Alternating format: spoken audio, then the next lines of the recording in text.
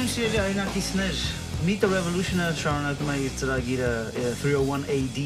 network-ի ներքո եւ այսօր ինձ հետ է Վիլյամ Բայրամյանը։ Ողջույն Վիլյամ ջան։ Ողջույն Սերգո ջան։ Ուրախ եմ։ Փառքաստծո։ Անցած անգամ մենք խոսել ենք ուղիղ մի քանի օր կապիտուլյացիայից հետո։ Ահագին բան ա փոխվել, շատ բան ա փոխվել։ Ամեն ինչ կարծես թե մենք չենք այն ժամանակ մենք լրիվ ուրիշ պատկերացում ունենք թե ինչպես էր այս ամեն ինչը փոխվելու բայց հիմա ունենք այն ինչ որ ունենք ինչպես են այդ ամիսները քեզ համար եղել ինչպես ես դու ընդհանրապես Ինչպես ասացի Սեբու Փառքաստծո որ դեռ ունենք մեր առողջությունը մեր ընտանիքները մասամբ գոնե մեր հայրենիքը իհարկե այս վերջին տարին գուցե իմ կյանքի ամենադժվար տարին է եղել պատերազմից ի վեր մանավանդ կապիտուլյացիայից հետո ինձ թվում է որ մենք որպես ազգ որպես հատկապես ազգային մարդիկ պետք է կամ կարիք ենք ունեցել արիերեսվել մեր ազգի ոնց որ որոշ իրականությունների հետ որոնք շատ անգամ եղել են ցավալի են խոսքը չի իսկապես ես մի պահ հիշեցի այն առավոտը ինձ համար որ իրար հետ խոսեցինք այսինքն ես երբեք այնքան տխուր չի եղել որովհետև պես չէի խոսեցել այդ ամեն ինչի մասին այսինքն ցավը վիշտը շատ խորն էր բայց դեռ չէի վերլուծել իրականում այս ամեն ինչ որ կատարվել էր դրա համար ես իսկապես այսինքն մի պահ մտածեցի որ էլի կրկին Վիլյամի հետ եմ խոսում ու մի պահ վերապրեցի բայց իրականում ամեն ինչ նույնիսկ ավելի տխուր է քան այն ժամանակ իրականում այսօր մենք գտնում ենք շատ ավելի վատ վիճակում քան այն պահը այն օրը որ մենք մեր առաջին հանդիպումը ունեցինք հիմա ընդհանուր ամեն ինչ ա փոխվել ու հաճախ ենք խոսում որ երբ որ Արցախը կորցնենք ամբողջ աշխարհն ա փոխվելու այն ժամանակ մարդիկ չէին հավատում կատակով են ասում չէին լսում լուրջ չէին վերաբերվում բայց արի ու տես ինչ եղավ իսկապես մենք արիերեսվում ենք մի ամբողջությամբ նոր իրականության հետ եւ ոչ միայն Հայաստանն է այսօր լուրջ փոփոխությունների ենթարկվում, նաեւ շատ այլ երկրներ։ Այո։ Որտեղից սկսենք։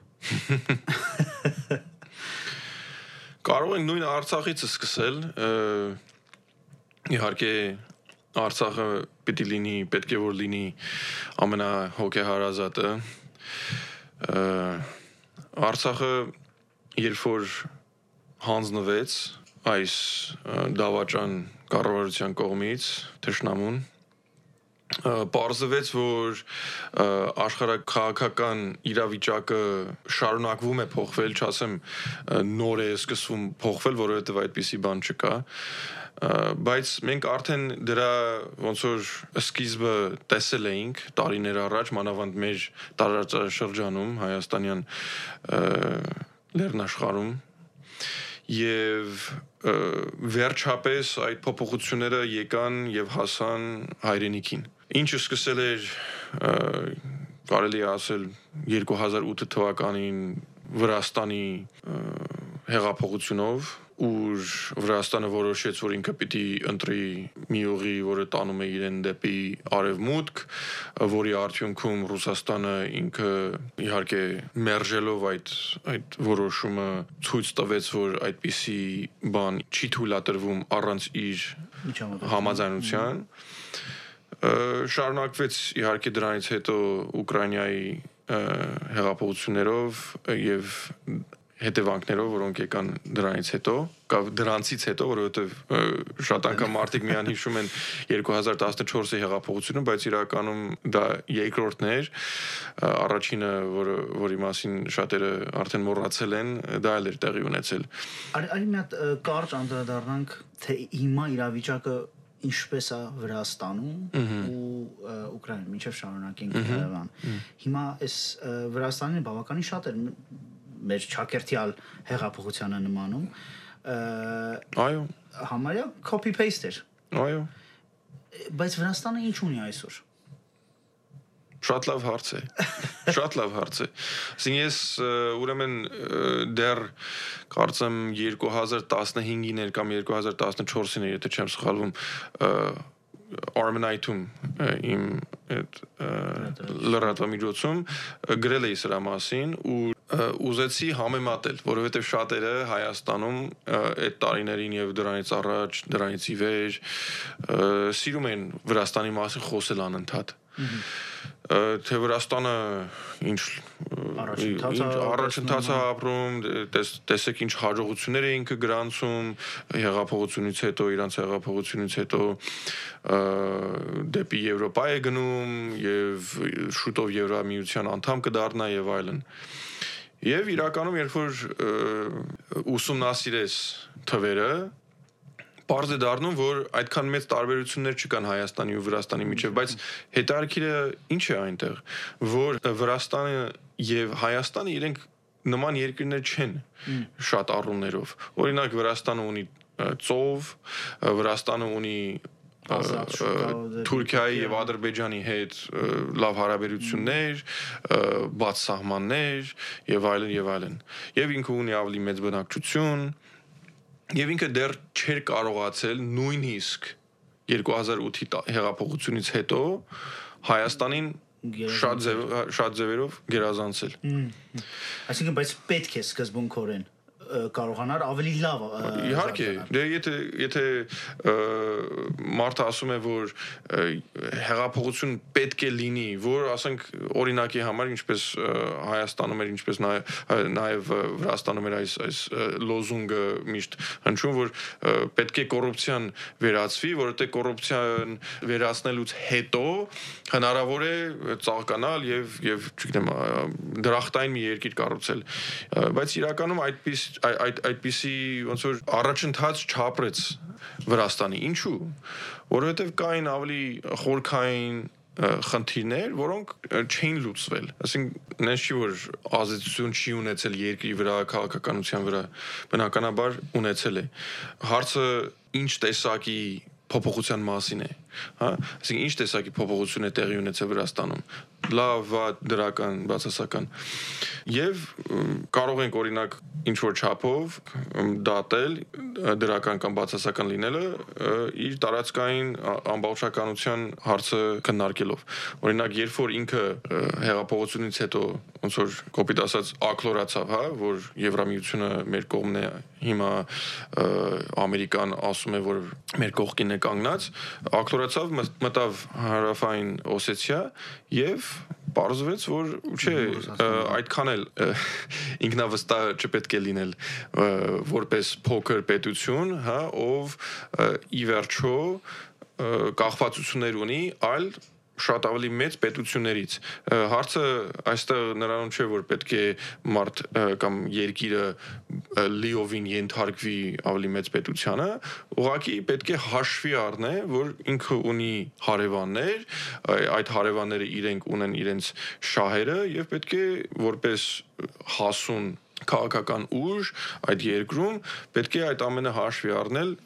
քաղաքական որոշումներ կայացնելուց առաջ դրա համար է որ ունենում են երկիրները հասուն երկիրները ունենում են հասուն ղեկավարներ որոնք այդպիսի որոշումներ են կայացնում Հայաստանը որոշ ժամանակ ուներ այդպիսի ղեկավարներ ցավոք սրտի այդ ղեկավարները մերժվեցին եւ հայտնվեցին ոչ այդքան փորձառու ոչ այդքան հասուն կարելի ասել տհաս ղեկավարներ որոնք բերին այսօրին ես այս վերջերս որ խոսում ենք Վրաստանի իրավիճակի մասին Վրաստանը այս վերջերս անընդհատ ականատես է լինում տարբեր ժողովրդային բողոքի ալիքների ընդդեմ այսօրվա իրավիճակի որոշները հիմա այդքան ես մասնագիտացած չեմ բայց որոշները նույնիսկ խոսում են մի նոր տերմին է ջրի երես եկել կոչվում է բաթումայզեյշն բաթումիզացիա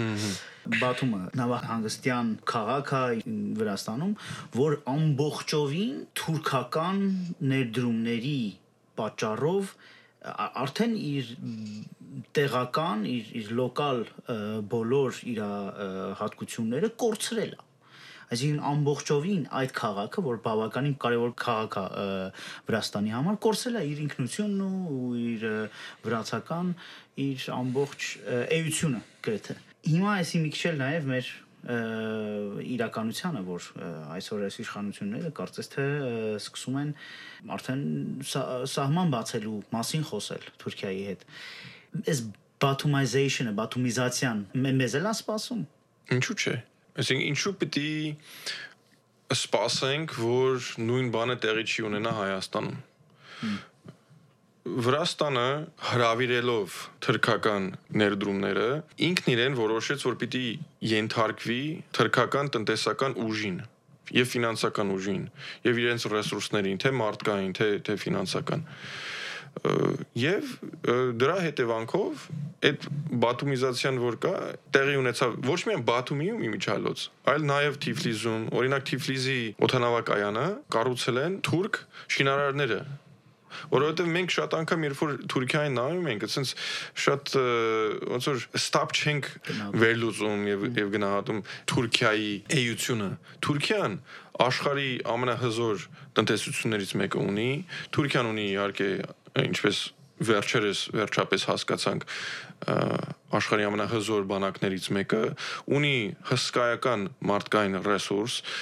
եւ ինքը այս ամենը գործադրում է ի նպաստ իր պետական եւ ազգային շահերին։ Ինչու Հայաստանը պիտի բացի իր սահմանը Թուրքիայի հետ, իմիջիալոց ասեմ, որ Հայաստանը չի որ փակել է սահմանը, այլ Թուրքիան է փակել, բայց ասենք թե այդ սահմանը բացվելուց հետո ինչու Թուրքիան չի պիտի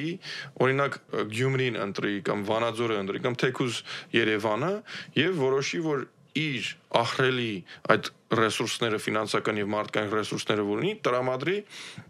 այդ քաղաքը կամ մի քանի քաղաք վերացնելու թուրքական գաղութի ինչու չէ ձեռնտու չեր լինի այսինքն հայկական ինչ որ մի քանի քաղաք թուրքական դարձնել բնականաբար կլիներ եւ ինչու չի պիտի անի իսկ Ռուսաստանի դերը ասենք եթե ավանդական ռուսական գերտերությունը եթե մենք վերցնենք ինքը միշտ իր խոր արմատները պահել է այս փոքրիկ տարբեր երկրներում բայց Թուրքիան այստեղ կարող է ուրեմն այս ամեն ինչը փոխի։ Ես այն տպավորություն ունեմ, որ մենք շեղվում ենք Ռուսաստանից, ինչպես արդեն երկար ժամանակ շեղվում ենք այդ տրամաբանական դաշնակցից ու գնում ենք դեպի երևի կարելի ասել Ռուսաստանի մրցակցին կպնելու։ Ինչն է Ռուսաստանի դերը այստեղ։ Ռուսաստանը աշխարհի ամենամեծ երկիրն է, չէ՞։ Եվ մենք գտնվում ենք Ռուսաստանից ոչ շատ հեռու։ Իհարկե լինելով, այսինքն ամենամեծ երկիրը լինելուց բացի ինքը ունի ամենահզոր բանակներից մեկը, ամենամեծ տնտեսություններից մեկը եւ շատ ճիշտ ձևակերպեցիր, որ այո, Թուրքիայի մրցակիցներից մեկն է։ Մանավանդ այդ տարածաշրջանում։ Հայաստանը ինձ թվում է այս վերջին, այսինքն ներկա դավաճանական կառավարության կողմից փորձեց այլ ուղի ընտրել որոշ ժամանակով, հետո անդրադարձավ շատ շուտ պատերազմից առաջ, որ դա լինելու է շատ դժվար։ Ինչու շեշտեցի պատերազմից առաջ։ Որովհետև 2018-ի ապրիլի 23-ից գրեթե անմիջապես հետո այս բանդան որոշեց միանգամից Ռուսաստանին վստահեցնել հայտարարություններով, որ թշնամի չեն, որ իրենք ոչ վրացի են, ոչ ուկրաինացի են, իրենք նույն ոնց որ մոտեցմամբ չեն եկել իշխանության եւ այլն։ Իհարկե իրականությունը մի քիչ այլ էր, բայց իրանք փորձում էին ռուսներին համոզել, որ այդպես է։ Եվ փորձեցին իհարկե միևնույն ժամանակ արևմուտքի հետ համագործակցել եւ ինչ որ մի բան անել։ Պատերազմը արդեն ցույց տվեց, որ ընդհանրապես այդպիսի խաղեր հնարավոր չեն Ռուսաստանի հետ, մանավանդ Հայաստանի նման երկրի համար, որը շատ փոքր է եւ թույլ, եւ Ռուսաստանի հիմա ուր, ասենք Ռոբերտ Քոչարյանի, Սերժ Սարգսյանի ժամանակ ինչ որ չափով պատրաստ էր Հայաստանի հետ սեղանի շուրջ նստել եւ իր հետ համաձայնության գալ եւ համագործակցել որոշ խնդիրների շուրջ, հիմա ավելի շատ հրամայական թելադրում է Հայաստանի կառավարությանը, թե ինչ պետք է անի։ Որովհետեւ պարզվել է, որ Հայաստանի կառավարությունը այլևս այդ դերը չի կարող խաղալ։ Ռուսաստանն էլ ինքը եւ իհարկե կարող ենք սրա մասին ավելի խոսել, կարող մի քիչ մանրամասներ, եթե կուզես։ Ռուսաստանը ինքը արդեն մի տեղ է հասել իր պատմության մեջ, որ ինքը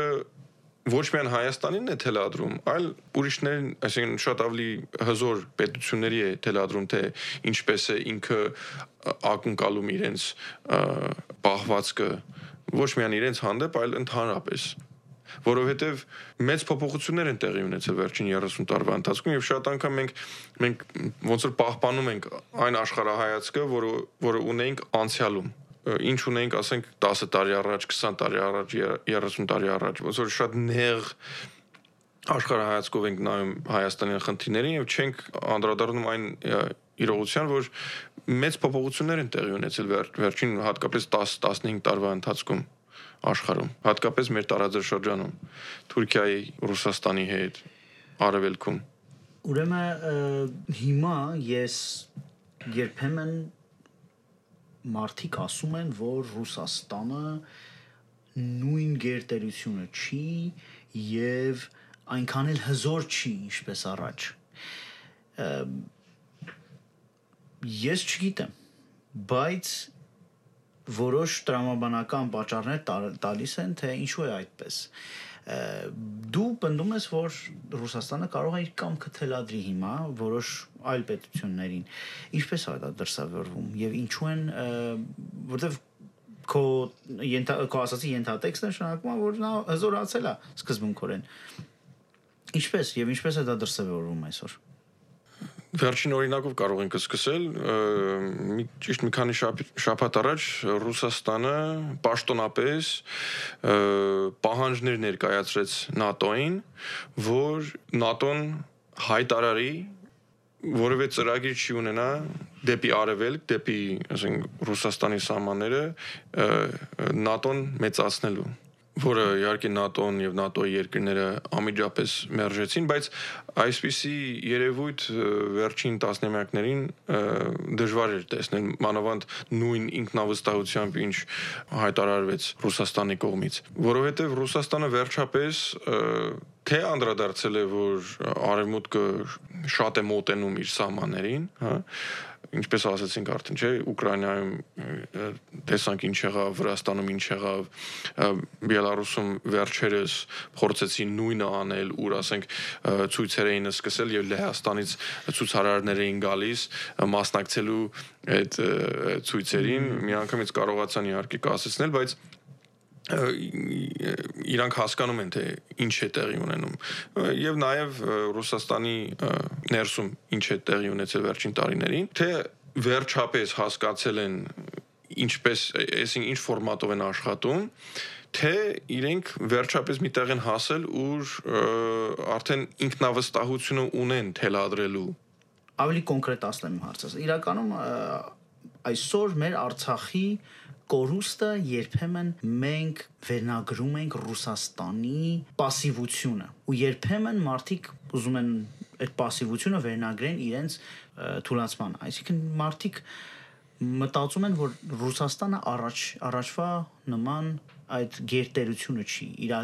ուժը պակասել է։ Բայց դու ասում ես, որ նա այսօր կարողանում է ընդհակառակը թելադրի բոլորին, թե ինչպես նրանք վարվեն այս տարածաշրջանում, թե ինչպես նրանք իրանց պահեն իրականում։ Այսինքն դա ենթադրում է, որ նա ընդհակառակը ուժեղացել է։ Հիմա ինչու ենք տեսնում, որ Ռուսաստանը այդ իր ուժը մեծացրել է։ Սկսենք այս վերջին լուրից, որ Ռուսաստանը մի քանի շաբաթ առաջ ՆԱՏՕ-ին պահանջել է, որ ինքը պաշտոնապես հայտարարի, որ այլևս դեպի արևելք չի պիտի մեծացնի ՆԱՏՕ-ն։ Այդպիսի երևույթ վերջին տարիներում դժվար թե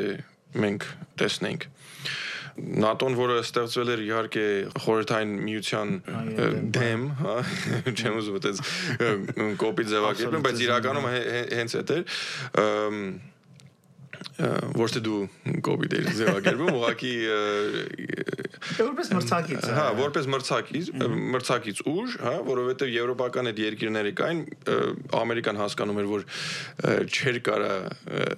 չէր ուզում ավելի ճիշտ Գերմանիան նորից զինվեր, որոշեց այսպիսի կառույց ստեղծել, որ հակակշիռ լինի, հա, խորհրդային միության դեմ։ Լավ, ուրեմն, բայց խորհրդային միության փլուզումից հետո ինչի օրինակ ՆԱՏՕ-ն մտավ Լեհաստան, Լատվիա, Լիտվա եւ այլն, որովհետեւ ՆԱՏՕ-ն հասկացավ, որ սա առիթ է եւ չուզեց այդ առիթը բաց թողել։ Այդ էլ արդեն փաստա չեն կարա հերքենք։ Բայց Ռուսաստանը արդեն հասկացել է, որ այդպես չի կարա շարունակվի։ Մանավանդ հիմա, որ Ռուսաստանը այսօր նույն Ռուսաստանը չի, որը կար 20 տարի առաջ կամ 30 տարի առաջ։ Այդ մեկ իհարկե ՆԱՏՕ-ն ամիջապես այդ պահանջները մերժեց, բայց այնուամենայնիվ այն փաստը, որ Ռուսաստանը նման բան ասել է ՆԱՏՕ-ին, արդեն բավականին մեծ փոփոխություն է։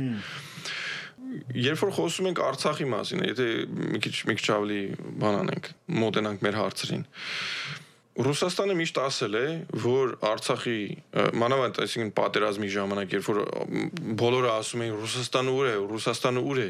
Ռուսաստանը ասում էր եւ ես էլ այդ թվում ասում էի, որ մենք որպես անկախ պետություն մենք պետք է այդ որոշումները կայացնենք, մենք պետք է առաջին հերթին պաշտպանենք մեր երկիրը, մենք պետք է պաշտպանենք մեր հայրենիքը, ոչ թե ակնկալենք, ոչ թե սպասենք, որ դրսից ինչ-որ մեկը պիտի կա, մեզի պիտի փրկի։ Եվ ճիշտն ասած, հենց այդ մտածելակերպն է, որ մեզի այս օրին հասցրեց, որ ինչու, որովհետև մենք երբ որ անընդհատ ինչ-որ մի փրկչի ենք սպասում, երկնային փրկչի, հա, մենք ոմանք իհարկե, ոչ բոլորս, ոմանք բերում են այսօրվա դավաճանական տահաս ղեկավարներ կառավարության ղեկին, որոնք տանում են երկիրը դեպի կործանում։ Ռուսաստանը ուրեմն թողեց մենք մեր որոշումները կայացնենք, հետո երբ որ պարզվեց բոլորի համար, որ եթե ինքը չմիջամտի, Թուրքիան պիտի մտներ Կովկաս եւ ինքը այնտեղ պիտի հաստատվեր, որը վատ պետք է լիներ ոչ միայն Հայաստանի համար, այլ նաեւ Ռուսաստանի եւ այլ երկրների համար, ինքը վերջապես ասեց՝ լավ, ես իմ խաղապահները կմցնեմ, հազարավոր մի խաղապահ մցրեց Արցախ եւ հիմա կարողացել ենք ոչ ցանկալի իրավիճակում գտնվել։ Կարծես թե նոր ստատուս քոյի ենք մենք հասել։ Այս ստատուս քոը շատ թույլ բալանսի մեջ է։ Նայ, ես գիտեմ, որ քո ասած Ռուսաստանը, ՆԱՏՕ-ն այդ իրականում երկու բևեռներն են, որ ամեն ուրեք ցանկացած երկրում նույնիսկ ավելի ռեգիոնալ մակարդակով իրենց կռիվը անում են, չէ՞։ Որոշները բերում են NGO-ներ են մտցնում իրենց երկրում, որոշները ֆիզիկական, այսինքն ներդրումներ են ու փորձում են այդպեսով իրենց դրական զգացմունքները դեպի արևելք կամ արևմուտք լինեն ավելի շատ։ Իրականում, եթե քարտեզին նայես, շատ պարզ պիտի լինի, թե ում հովանու տակ դու պետք է ապրես։ Շատ պարզ պետք է լինի։ Ու ուզում եմ վերադառնամ այն փաստին, որ դու շատ հետաքրքիր էր, որովհետև ես էլ էի մտածում դրա մասին, երբ դու ասացիր, որ Վրաստանում իրական փոփոխություն չկա այդ ամեն ինչից հետո։ Ես շատ պարզ Google-ում փնտրեցի իրենց ինչ են ասում, հնան մարդա, ինչ են ամեն GDP per capita, հայերեն չգիտեմ ոնց են ասում, ամենայն դեպս համարը թե չի տարբերվում Հայաստանից, մի բան էլ ավել, Ադրբեջանինը չի տարբերվում մեզից, գրեթե նույնն է։ Ուզում եմ ասեմ, կարելի է նույնիսկ ենթադրել, որ Հայաստանը այդքան շրջափակման մեջ լինելով եւ ծանր վիճակում ապրելով երկրաշարժ, պատերազմ, հələ մի բան էլ ավելի պակաս պետք է լիներ, ուրեմն սկզբունքորեն մենք ավելի լավ ենք իրանցից աշխատել։ պետք է դա փաստը։ Բայց էական ոչ մի տարբերություն առավելություն իրենց չի տվել համեմատած Հայաստանը։ Հիմա ինչով է կարող Եվրոպան մեզ օգնել, եթե այսպես ասենք։ Եթե տնտեսականը չի, եթե ապահովությունը հաստատ չի, որովհետև գտնվում է հազարավոր կիլոմետրներ մյուս կողմ։ Լավ, արժեքներն են, ուրեմն ի վերջո, որ մարդկանց կարծես թե շահագրգռում է այս պահին Հայաստանում։ Անձամբ ես դրան շատ չեմ հավատում, այնպես չի, որ եվրոպական արժեքների համար ես հենց մեռնում եմ։ Բայց ինչն է, որ այս պահին Եվրոպան մեզ կարող է տալ։ Արևմուտքը ավելի ճիշտ կամ ավելի ճիշտ ձևակերպեմ։ Ինչա սպասում Հայաստանի կառավարությունը այս նոր իրավիճակից։ Դե Ամերիկայում այդ գաղափարը կա, չէ, American Dream։ Ես կասեի, որ Հայաստանի ներկա այս կառավարության համար կա եվրոպական as երազանքը կամ երազը European Dream։ Դա ինչ է, ասենք մարդիկ գնում են Եվրոպա եւ արձակուրդի հանգստանալու Վիեննա, Ամստերդամ, Փարիզ, Լոնդոն եւ այլն, տեսնում են այս գեղեցիկ քաղաքները, տեսնում են առատությունը, տեսնում են մարդիկ ինչ լավ են ապրում, հա, եւ իրենց թվում է, որ Հայաստանը կարա նույն երկիրը դառնա։ Եթե միայն այս բեռերից մենք ազատվենք, հա, պատերազմը, սահմանների փակումն, չգիտեմ ինչ է եւ այլն, չէ, ասենք պատմական խնդիրները, ցեղասպանության ճանաչում, եթե միայն թե մենք այս ամեն ինչից ազատվենք, մենք կկարողանանք եվրոպացիներին պես լավ ապրել, գնալ կաֆեներ, սուրճ խմել, սրճել հրապարակներում եւ այլն եւ բոլորս համերաշխությամբ կարանք ապրենք, չէ, թուրքերի հետ, ադրբեջանցիների հետ եւ այլն, պարզբաների հետ, վրացիների հետ նույնիսկ։ Դուք դա երազանքա բայց։ Այսինքն մի կողմից ասենց ասեմ, Սեյբու ջան, ցավալին է նա, որ այո, մեր ժողովուրդը ավելին է արժանի, չէ, մենք պետք է ձգտենք դեպի լավը, մենք պետք է ուզենանք, որ մեր ժողովուրդը ավելի լավ կյանք ունենա, բոլորը, ասենք Երևանի բնակիչներից սկսած կամ ավելի շատ մեր շրջաների բնակիչներից սկսած մինչև Երևանի բնակիչները, այնուամենայնիվ մենք պետք է հաշվի առնենք մեր իրականությունը, որ Հայաստանում երբեք հնարավոր չի լինելու նույն կյանքը ստեղծել, ինչ կա Եվրոպայում, մանավանդ այն Եվրոպայում, որի մասին շատ հայերը երազում են, Ավստրիան, Ֆրանսիան, Անգլիան եւ այլն։ Ուղղակի հնարավոր չի։ Եվ պետք է ուղղակի համակերպվենք այս իրականության հետ։ Եթե մենք պատրաստ չենք սրա հետ համակերպվելու, մենք արդեն դեռ չունենք գնալու, այսինքն հնարավոր չի, ասենք, ճիշտ որոշումներ կայացնել։ Եվ ճիշտն ասած, բուն խնդիրը հենց է դա, որ եթե դու, այսինքն, քո ակնկալիքները ճիշտ չեն, եթե քո ակնկալիքները սխալ հիմք ունեն, սխալ հիմքը որն է, այսինքն տրամաբանական չեն, տրամաբանական չեն։ Ինչի եմ ասում տրամաբանական, որովհետև այն երկրները, որոնք այդպես են Եվրոպայում, իրենք ունեցել են իրենց պատմությունը, շատ յուրաքանչյուր երկիր, ինչպես յուրաքանչյուր անձ ունի իր պատմությունը, իր սեփական պատմությունը, ու այդ պատմությունը չի կարա կրկնվի։ Ու Հայաստանը որպես երկիր Կովկասում շրջապատված թշնամիներով, որոնք պատրաստ են ոչնչացնել Հայաստանին,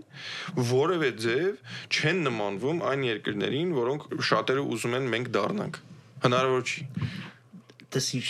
շատ հետաքրքիր պարալելի մասին մտածեցի, հիշում ես, որ միշտ ասում են, որ երբ որ դուք գալիս եք Հայաստան, արձակուրդի ամռանը տեսնում եք, լավ ժամանակ եք անցկացնում, դուք սկսում եք ասել, որ Հայաստանը լավ երկիր է, բայց հետաքրքիր է, որ դու նոր ասացի, որ այն հայերը, որ գնում են Եվրոպա, ու ամռանը արձակուրդի տեսնում են, որ ինչ լավ երկիր է։ Իսկապես այն ամենամեծ մասնիկը այդ իրականության է, որ այս մարդիկ իսկապես քրտնաջան աշխատանք են տարել, որ հասնեն այդ իրականության։ Էտա գործոնը։ Տարբերությունն է նա, որ նրանք աշխատել են եւ մենք չենք աշխատում։ Կամ գուցե հնարավորություն չենք ունեցել աշխատել։ Հիմա չգիտեմ, մեր կոնկրետ մեր խնդիրները մենք հələ պետք է մի քանի անգամ դեռ վերլուծենք, որ հասկանանք թե կոնկրետ տենց է դա խնդիրը, թե սա է խնդիրը, բայց տարբերությունն է նա, որ իրանք իսկապես աշխատանք են տարել, որ հասնեն այս ամենին։ Վերադառնանք աշխարհաքաղաքական հարցում։ Հիմա Ռուսաստանը որպես ավելի ճիշտ Ռուսաստանը այս իրավիճակում այս պահին տարբեր ֆրոնտներում, տարբեր երկրներում լուրջ թե պայքար է տանում, թե ռազմական ինչ-որ խնդիրների մեջ է կամ նույնիսկ պատերազմում է որոշ երկրներում, ինքը կարողանա իր կամքը թելադրի Կովկասում, երբ որ ունի բավականին ուժեղ մրցակից Թուրքիայի դերում, որի հետ մենք կարծես թե պատրաստվում ենք ավելի սերտ կապեր ունենանք։ Մենք հիմա Ռուսաստանի հետ ինչպես պետք է վարվենք իրականում։ Ըստ իս Ռուսաստանը արդեն թելադրում է։ Եթե ասենք վերադառնալով Վրաստանին, արդեն ասեցի, չէ, այսինքն Վրաստանին եթե նայես քարտեզի վրա, ասենք մի երկիր է երևում, բայց իրականում այդպես չէ, որովհետև Աբխազիան իրականում չկա Վրաստանում, ու հարավային Օսեթիանը չկա։ Ռուսաստանն է որոշում այդ երկրները ինչ պիտի լինեն կամ ինչ չպիտի լինեն։ Ուկրաինան, որը շատ ավելի մեծ երկիր է, որը Եվրոպայի հետ սահման ունի, շատ ավելի հարուստ է, թե Հայաստանից, թե իմիջիալոց կարող ենք պետք է երևի մի քիչ Ուկրաինայի մասին խոսել, որովհետև եթե պիտի այդ տնտեսության մասին խոսել, այսինքն Ուկրաինան, որ շատ, այսինքն պետք է շատ ավելի հզոր պետություն լինի, հա, հաշվի առնելով իր տարածքը, իր մարդուժը եւ այլն, Հայաստանից տկար է շատ, այսինքն տնտեսության, այսինքն ոչ թե ընդհանուր տնտեսության մեջ, այլ per capita որ ասում ենք։ Չէ, բայց ինչ եղավ, Ուկրաինան որոշեց, որ ինքն է պիտի հեռանա Ռուսաստանից, ի վերջո պետք է հաշվի առնենք, որ այստեղ կա գերտերություն, որի կարծիքը պետք է հաշվի առնենք։ Էլ չասեմ, որ Ուկրաինան երկար, այսինքն քիչ թե շատ ռուսական տարածք է, որը վերջերս որոշեց, որ պիտի անկախանա եւ որոշել է, որ ինքը, չգիտեմ, ինչ որ ազատ ու անկախ ոչ ռուս երկիր է, բայց իրականում այդպես չէ, իհարկե։ Ուրեմն Ուկրաինան այդ որոշումը կայացրեց ու Ռուսաստանը ասեց, լավ, եթե այդպես է, ուրեմն Ղրիմը մենք պիտի վերցնենք, որովհետև երբ որ մեր հարաբերությունները լավ են, մենք եղբայր ժողովուրդներ ենք, այսինքն խնդիր չունենք, մերն է, քոնն է եւ այլն։ Բայց եթե այս քայլը պիտի ձեռնարկենք, մենք էլ մեր քայլերը պիտի ձեռնարկենք։ Ինչպես նաեւ արեց Արցախում, երբ որ Թուրքիան ցույց տվեց, որ ինքը միտք ունի մտնել Կովկաս։ Ուրեմն ես համոզված եմ, որ Ռուսաստանը արդեն պատրաստ է վճռականորեն անել այն ինչ որ պետք է իր շահերը պահպանել ոչ թե միայն ներքին կարգով, այլ իր սահմաններից դուրս,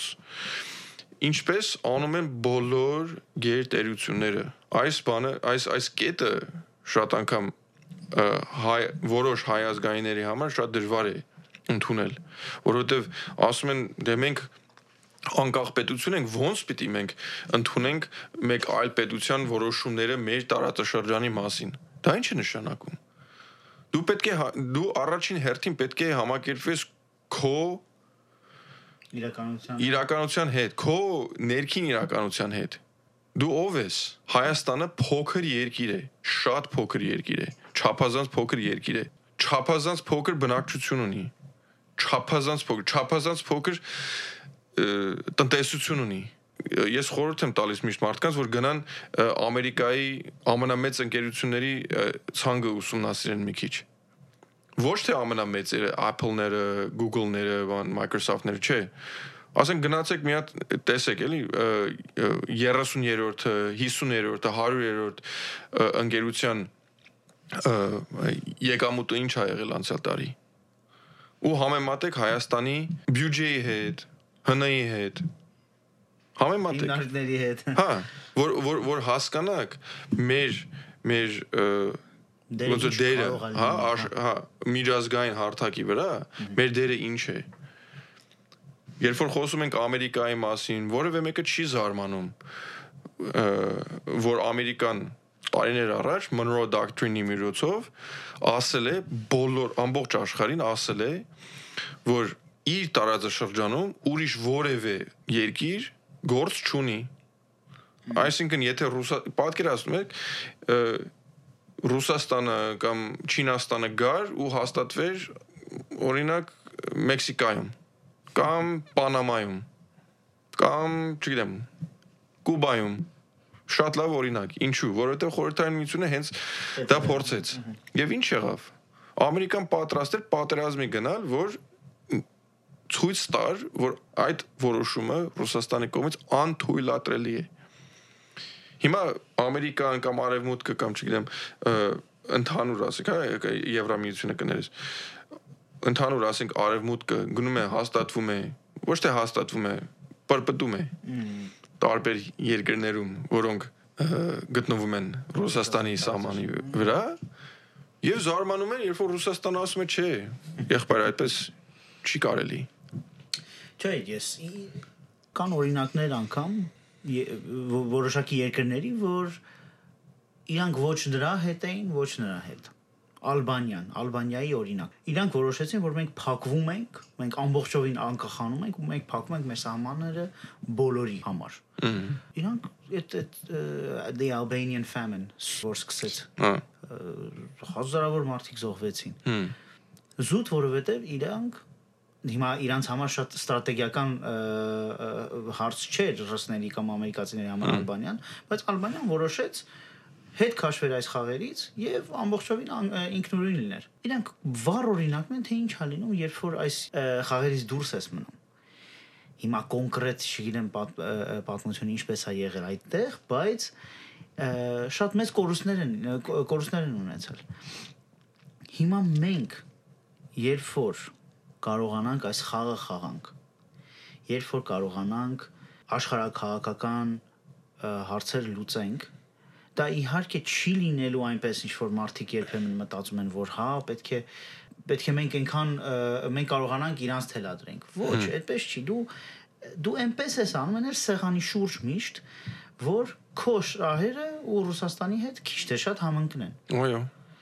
դա է միակ ձևը իսկապես տարբերություն չկա դու այսօր ինչքան անկախ քաղաքականություն ես ուզում ես վարես կամ օրինակ երբ որ արդեն անցանք մի քիչ ներքին քաղաքականության, բայց ինչ որ ազգային ժողովրդական բևեռները գալիս են ասում են, որ Ռուսաստանը մեզ ճնշում է կամ մեզ դա ռեալ բաներ չեն, սրանք ռեալ բաներ չեն, սրանք սուտ են, սրանք սուտ օրակարգեր են, սրանք իրականություն չեն կարող լինել։ Ռուսաստանը քո տարածաշրջանում է, դու պետք է հաշվի առնես սրանց։ Ձև չկա։ Չես կարող իրանց արհամարես։ Արհամարել ենք, որ այսպես ենք եղել։ Խնդիրներից մեկը քաղաքականության մեջ այնա երբ թե անձին, թե երկրներ, թե ցանկացած կառույց չի համակերպվում, այսինքն վերադառնանք այդ նույն խնդրին, հա, չի համակերպվում իրականության հետ։ Դու պետք է ստապ մտածես քաղաքականության մեջ։ Դու իրավունք չունես որպես պատասխանատու մի երկրի, մի ժողովրդի, մի ազգի, հա, դու իրավունք չունես ուղակի, ասես վերացական, հա, երազանքներով լի գաղափարախոսություն ունենալ եւ քաղաքականություն վարել։ Իրավունք չունես, չի թույլատրվում, որովհետեւ դա կործանման է տանում։ Դրա արդյունքը մենք տեսանք արդեն։ Ու ասենք այս նոր երևույթը որ մենք պիտի արհամարենք Ռուսաստանին, բան եւ այլն չես ոչ կարաս արհամարես Ռուսաստանին, ոչ կարաս արհամարես Թուրքիային։ Այսինքն այդ խնդիրն էլ կա, որ ասենք մեր պատկերացումները Թուրքիայի մասին, դա էլ մեզ բերեց այսօրին, Որովհետև պատկերացումները շատերի համար Թուրքիայի նկատմամբ այն էր որ չէ, սրանք նույն թուրքերը չեն։ Ժամանակը անցել, ժողովուրդ։ Այս թուրքերը ցեղասպանության թուրքերը չեն, Համիդյան ջարդերի թուրքերը չեն, այն թուրքերը չեն, որոնք 70-ական թվականներին Կիպրոս մտան, այն թուրքերը չեն, որ ահաբեկիչներ են մշակել ուղակի թե Լիբիայում, թե Սիրիայում, թե Արցախում։ Եվ հետո բերել Արցախ, հա? Այսինքն էս է խնդիրը, որովհետև մենք այս ոնց որ ոչ ստապ, ոչ իրական աշխարհում ենք ապրում շատերը իհարկե, ոչ բոլորս, բայց շատերը։ Մենք իրավունք չունենք։ Եվ եթե մենք շարունակենք այս ճանապարհի վրա, շատ վատ տեղ է տանելու։ Կներես, արդեն պետք է այդ փաստը ակնհայտ լինի։ Բնականաբար մարդիկ պիտի չմտածեն որ մենք խոսում ենք Ռուսաստանի հետ որպես եղբայր որպես դու պետք չի Ռուսաստանին սիրես հարցը դրանում չի դաշնակից ասելով դա չի նշանակում եղբայր ոչ քաղաքականության մեջ այդպես բան չկա նման բան չկա իսկ մարդկանց մենք պետք է հասկացնենք որ մենք այլ ճանապարհ չունենք նույնիսկ եթե իրանք խփում են մեր երեսին դու չես կարող իրանց արխամարես շատ լավ բանի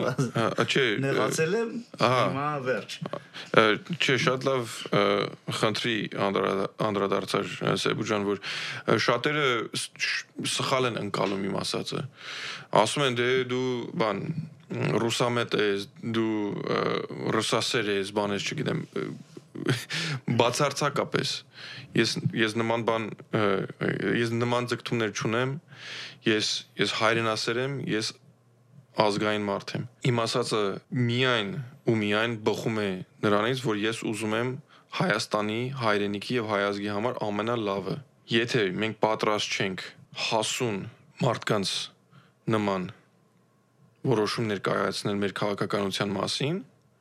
մենք ուղղակի չպիտի կարողանանք գոյատևենք չենք կարա